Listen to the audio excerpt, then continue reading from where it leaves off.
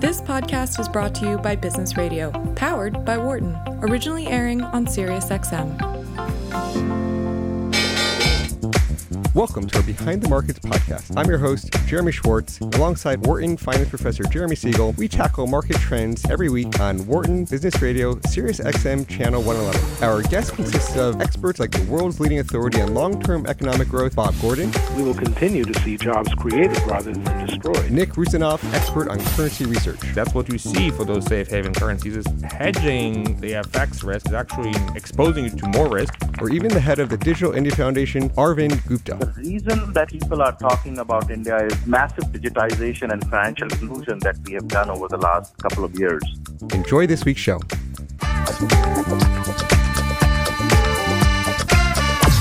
Welcome to Behind the Markets here on Business Radio, powered by the Wharton School. I'm your host, Jeremy Schwartz, Global Head of Research at WisdomTree, an ETF sponsor. My co-host is Wharton Finance Professor Jeremy Siegel, author of Stocks for the Long Run and the Future for Investors. Please note, I'm registered representative of Foresight Fund Services. Professor Siegel is a senior advisor to WisdomTree. Our discussion is not tied to the offer or sale of any investment products, and the views of our guests are their own and not those of WisdomTree's affiliates. Really another interesting week in the markets, Professor. We've got Jackson Hole, we got commentary from Powell, and then we have shots from Trump back to Powell and China. A lot of activity going on, Professor, as we end the week here. Yeah, let's try to separate some of this out. I think what's going on emphasizes the position I took more than 2 weeks ago that we need a really deep rate cut. We do need a 50 basis point rate cut. As I'm looking right now, the 10-year is going back down to 150. Of course, we have the Dow down 500 points. Now, let's again, on top of this Dow drop is certainly now the trade war is heating up with the Chinese retaliation, $75 billion worth of goods, soybeans, oil, automobiles, et cetera, and so on. Trump now says he's going to make a further response this afternoon, and we don't know what that is going to be. Is that going to be, ramping up the war even more? Now, is this ramp up, the chicken part of the final negotiation or not? No one knows for sure. It's always been my feeling is that, Trump can't let this get out of hand because this will completely crater his chances for re-election next year. So, this may be part of, the art of the deal, which, he has written a book on. Or it just might be, that he's willing to take the heat, certainly in the short run over here. We have really no idea on that. But, these trade fears are really going to dominate the market. And given interest rates, we need the Fed to be aggressive. So, it's funny. As you know, I think the trade stance of Trump is extremely wrong and wrong-headed and very detrimental.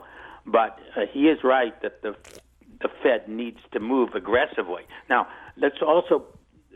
it's very important to note, Powell, and we've talked about this on our show, he stands between two groups in the FOMC.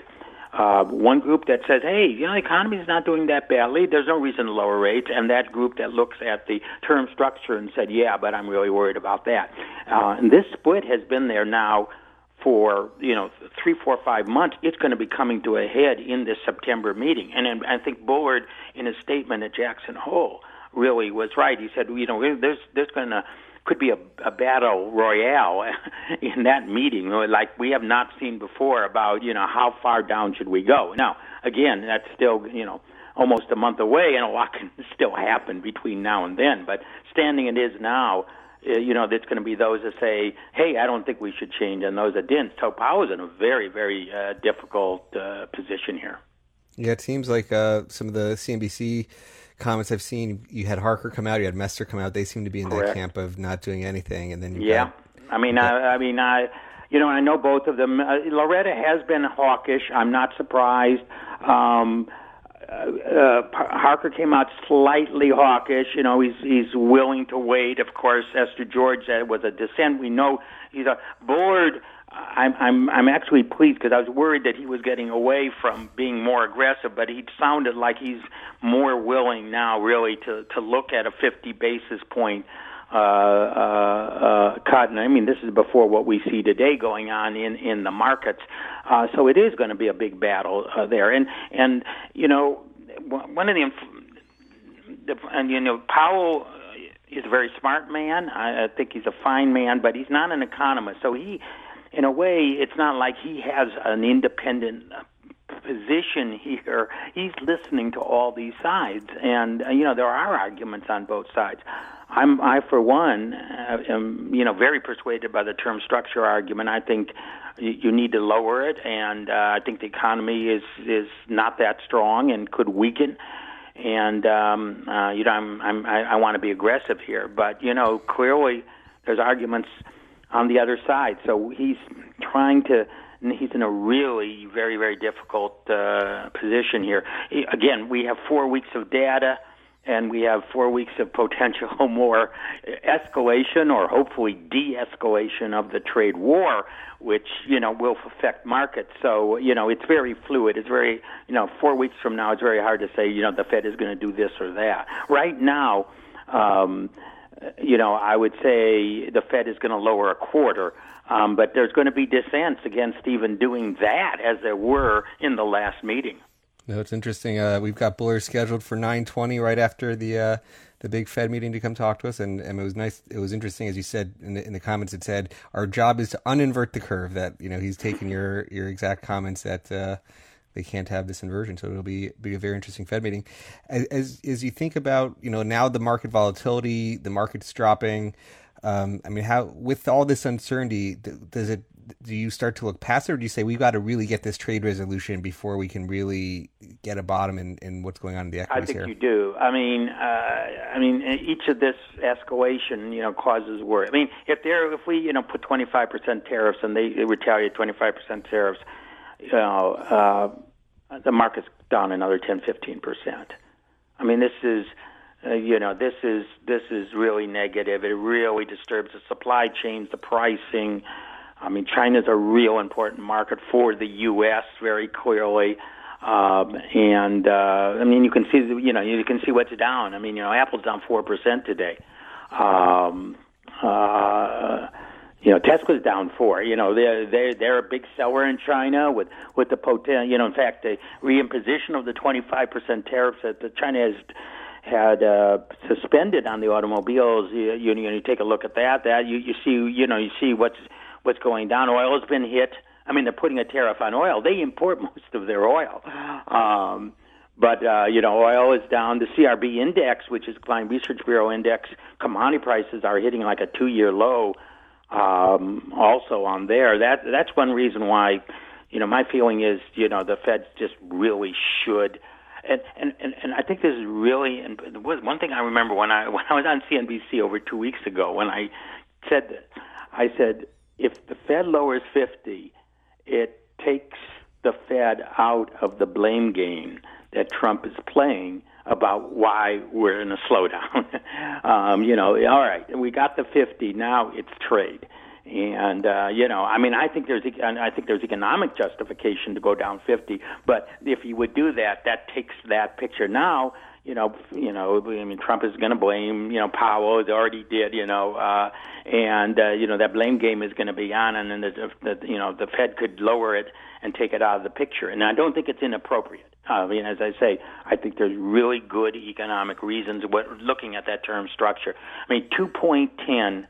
I'm looking at Fed funds right now. Actually, 2.12 is the highest interest rate in the world on what we call safe securities of any maturity in the developed world. I'm taking China, all of Europe, and it's crazy for the most liquid asset in the world, which are Fed funds, basically cash, to have the highest yield around. It should be below the long-term interest rates, and that's a major reason why I'm for taking from very strong action now. Very good. Any closing thoughts, or we'll see you after Labor Day? I think again, yes. This is going to play back and forth for a long time. But I mean, the market wants a trade resolution, and Trump recognizes that the market is responding negatively, and my feeling is it's part of a general strategy to come up with some agreement later this year that before we fall off a cliff. Very good. Still my call. Have a good end of the summer, and we'll talk to you after Labor Day. Thank you very much. All right. We're going to bring on our first guest, David Donabedian. He's the Chief Investment Officer of CIBC Private Wealth Management. He oversees the Asset Allocation Committee, looks at the internal investment strategies, manager selection on their platform. Also a Wharton graduate. Always great to bring other Wharton grads on our Wharton programs here. David, welcome to our show. Thank you. It's great to be with you. Maybe you could kick off a little bit, give us your view of the world. How, are you factoring all this uncertainty between the Fed, the trade issues? How are you advising clients to look at their asset allocations? Well, today is a fascinating day because our view has been that Fed policy and trade policy are the two great macro drivers of the financial markets, and today they've kind of crashed into one another, right? We had Chairman Powell speaking at Jackson Hole, and I think the takeaway there was that he wants more rate cuts and that we should expect one on September 18th. I agree with Professor Siegel that there's going to be a vigorous debate at that FOMC meeting in September, but I think Powell has the votes, and the bulk of the evidence since the last FOMC meeting, I think, really has strengthened the hands of the doves, the group that wants to cut rates. Clearly, the trade war has escalated pretty dramatically here in August. We've seen very poor economic data abroad. The U.S. data has been mixed, but the industrial side of the economy is clearly weakening.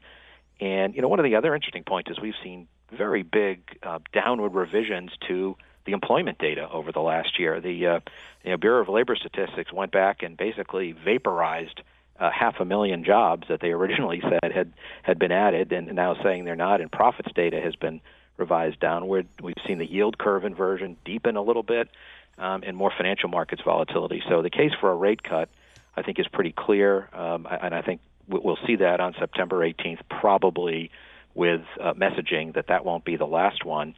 And feeding into that is the trade issue. And when talks broke down back in May, we wrote to clients and said that the trade dispute now probably needs to get worse before it gets better. And in recent weeks here, we've seen it get worse. Back and forth on tariffs. We're at the point now where the two sides are running out of goods to apply new tariffs on. So it is potentially entering a more dangerous period, and we're seeing that reflected in financial market volatility. So on this Fed cut, do you think it's the 25 that sort of the market's basically pricing in now, or do you think they will do what Siegel's calling for on the 50? I think it's probably 25. I think the odds of 50 are rising, but still not the most likely. Partly because of what I said, there is going to be some dissent on the other side. There have been some obviously very vocal dissenters, and so 25 basis points kind of feels like a compromise. But again, I think that Powell will want to leave the door open for more cuts down the road. Now, at CIBC, is your focus, I mean, it's a big Canadian type firm. Are you focused on the U.S. or the Canadian markets when you're dealing with the private wealth clients? We're looking at the U.S. markets primarily, but also globally. Our portfolios are global in nature. We're working with U.S. clients in CIBC Private Wealth Management U.S., but also believe in global investing. Yeah. So how do you, given all this uncertainty now, is how tactical will you adjust some of your outlooks? I mean, is it are you moving between equities and bonds? Are you leaning towards different parts of the equity markets? Where's your baseline and how it tilts tactically? Yeah, in a big picture sense, we haven't made significant tactical moves here. And our overarching view for quite a long period of time has been that equities will outperform bonds, and that's still our view, although it is changed to the extent that the absolute returns on both of those are very likely to be lower than they've been in the rearview mirror. Within equities, we have overweighted the U.S. relative to global, and continuing with that view, simply because growth fundamentals are stronger here than in most other parts of the world. Within the international equity component of our asset allocation models, we are leaning toward the emerging markets over the developed markets, and that's partly a valuation story, partly a view that economic activity is dangerously close to recession in key developed markets like Europe and Japan, and just a belief that while there's obvious volatility in the emerging markets, we particularly like the Asian emerging markets, which we think have really strong secular growth trends. But in markets like this, that in the short term, it's going to be a bumpy ride.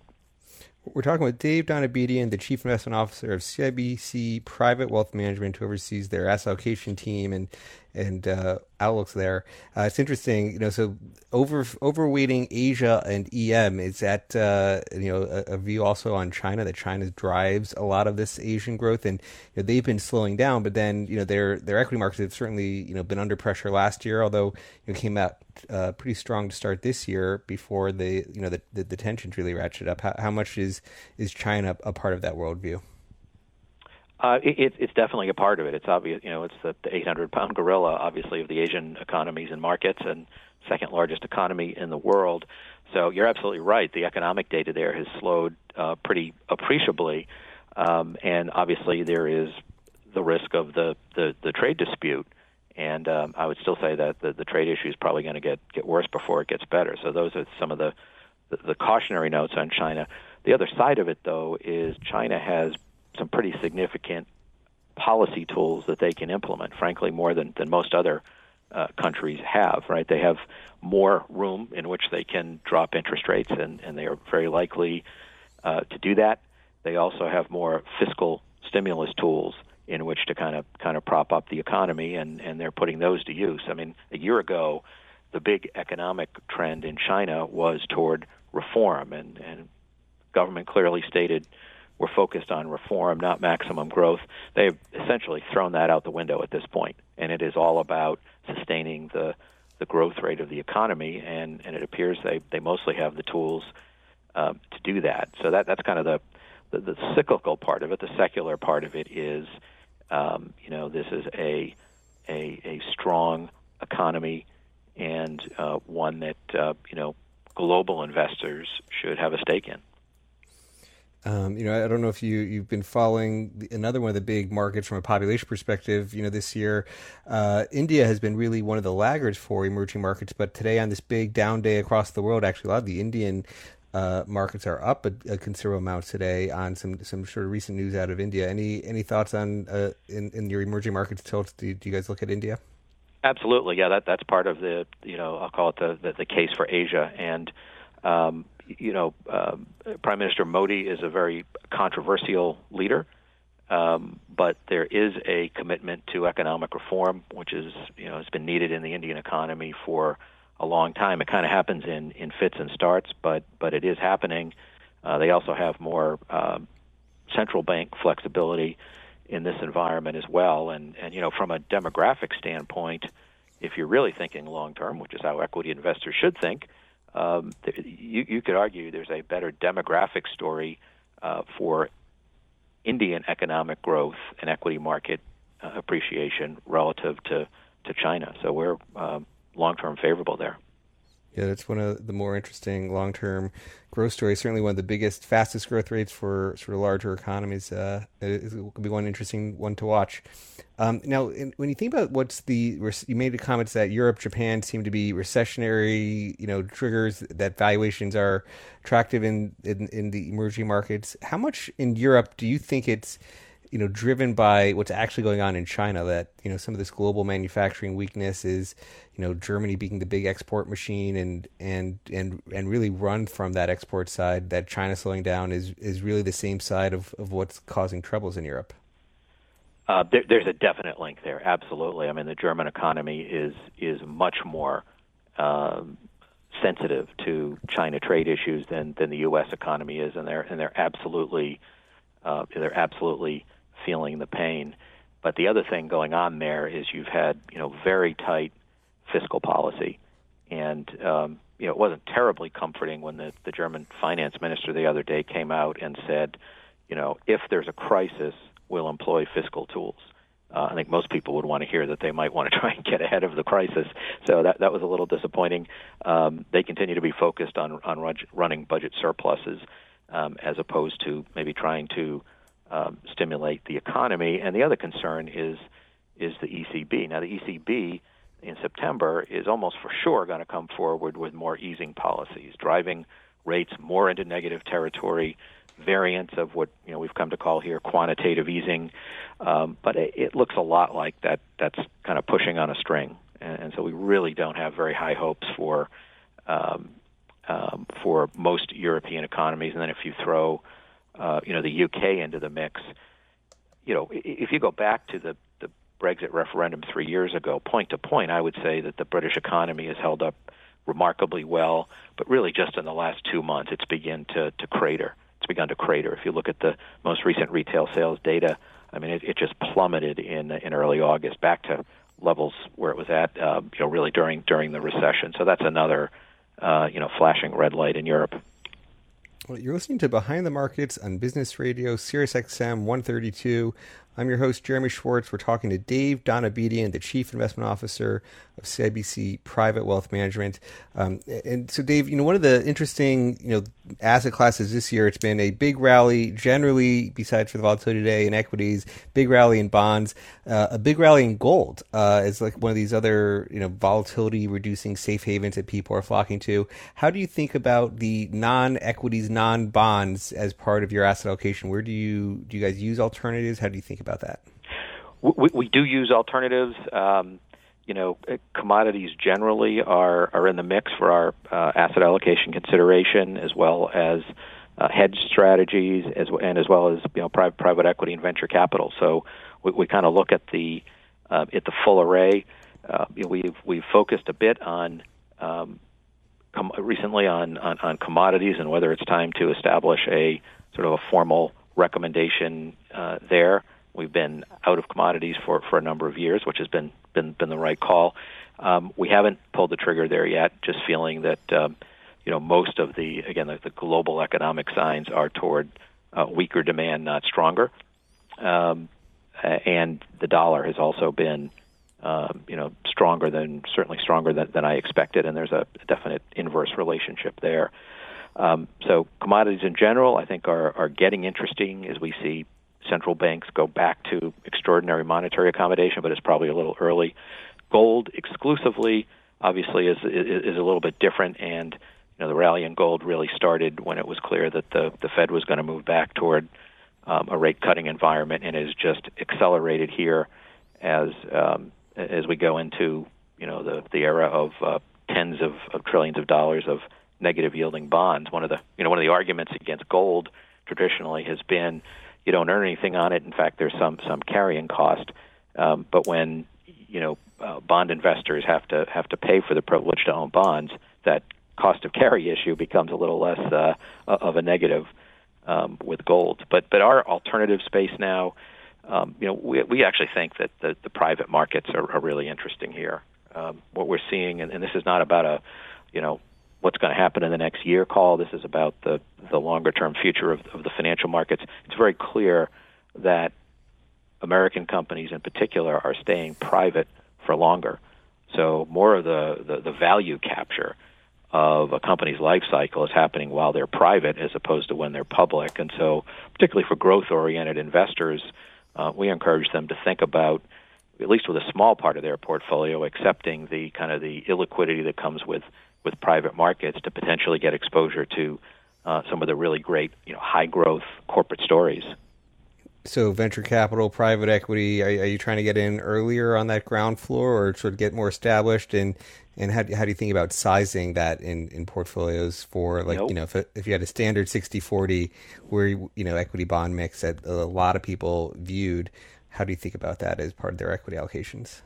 Sure. So if you were looking for, let's just call it, 60% of a portfolio to be growth focused, 40% to be income and capital preservation focused, I was, depending on the investor, 5 to 10% of that of the 60 we would consider applicable for private markets. Again, for a growth oriented investor, and we want to have offerings really across all the areas that you mentioned. Buyout, although we tend to favor small and mid-sized buyout opportunities. We think that these mega buyout funds are not really the way to go. They're too much money chasing too few good deals. So we focus on the small and mid-market buyout. Venture is interesting, but like anything else, you really need to be with the right manager. And then in between that is the growth equity space, right? A little bit beyond the life cycle of the typical venture investment, but companies that have begun to show their stripes but need additional capital to accelerate their growth. We think that's a very interesting kind of middle ground in the private markets. And with bonds yielding next to nothing on the tip side, and ultimately low rates on the 10-year, like what do you guys think about? How do you position bonds, those preservation of capital? Like where do you hide out today? Yeah, I mean that's it. It's especially in this sort of environment where the overhanging question is, are we headed for recession or not? You can be pretty confident that you're going to see, a contra relationship in stocks versus bonds, and so high quality fixed income will work as a diversifier relative to the equity markets. That isn't always the case, but it's the case today, and probably will be at least in the near future. So that's it's a place to hide for the reasons that you mentioned. That doesn't mean it's good value as something to own over the next 3, 4, 5 years. I mean, you can, if you try and forecast total bond return, say on the 10-year Treasury. I mean, it's very hard to come up with a number other than something in the the low single digits, either positive or negative. That's why our baseline is still, despite the fact that we have to gut it out on volatile days, that equities still represent better value. Yeah, I mean, Siegel talks all the time about how that equity risk premium, the earnings yield versus the tips yield at 0, and now it's actually negative 3 basis points as I look at the screen right now, versus, they even call it an aggressive 20 PE, which is a little bit lower than that, so a 5% earnings yield versus 0 tips yield, this high equity premium, and but it's interesting, you haven't had a market that was caused where the equities went down because bond yields were spiking and bond returns were negative. But that was, you did have some of that volatility early last year. It'll be interesting if that is the cause of the next bigger sell-off, is will we get some kind of inflation scare, yields rise, equities fall, and you lose that diversification. Well, right, and that's, you think about we're talking about the Fed and trade, all these things that are right there in the headlines, and they're important. But a lot of times you have to think about what's not in the headlines, what is not on people's radar screens, that were it to happen would be a surprise. And to your point, a rising inflation trend would certainly be that. Yep. Very good. Any closing thoughts as you think about, or you want to help position CIBC Private Wealth, the types of people who should reach out and look for you guys as a wealth management provider? Who should be thinking about CIBC? Well, I think for investors who are looking first for sort of holistic wealth planning advice as well as investment advice, I think we do a super job there.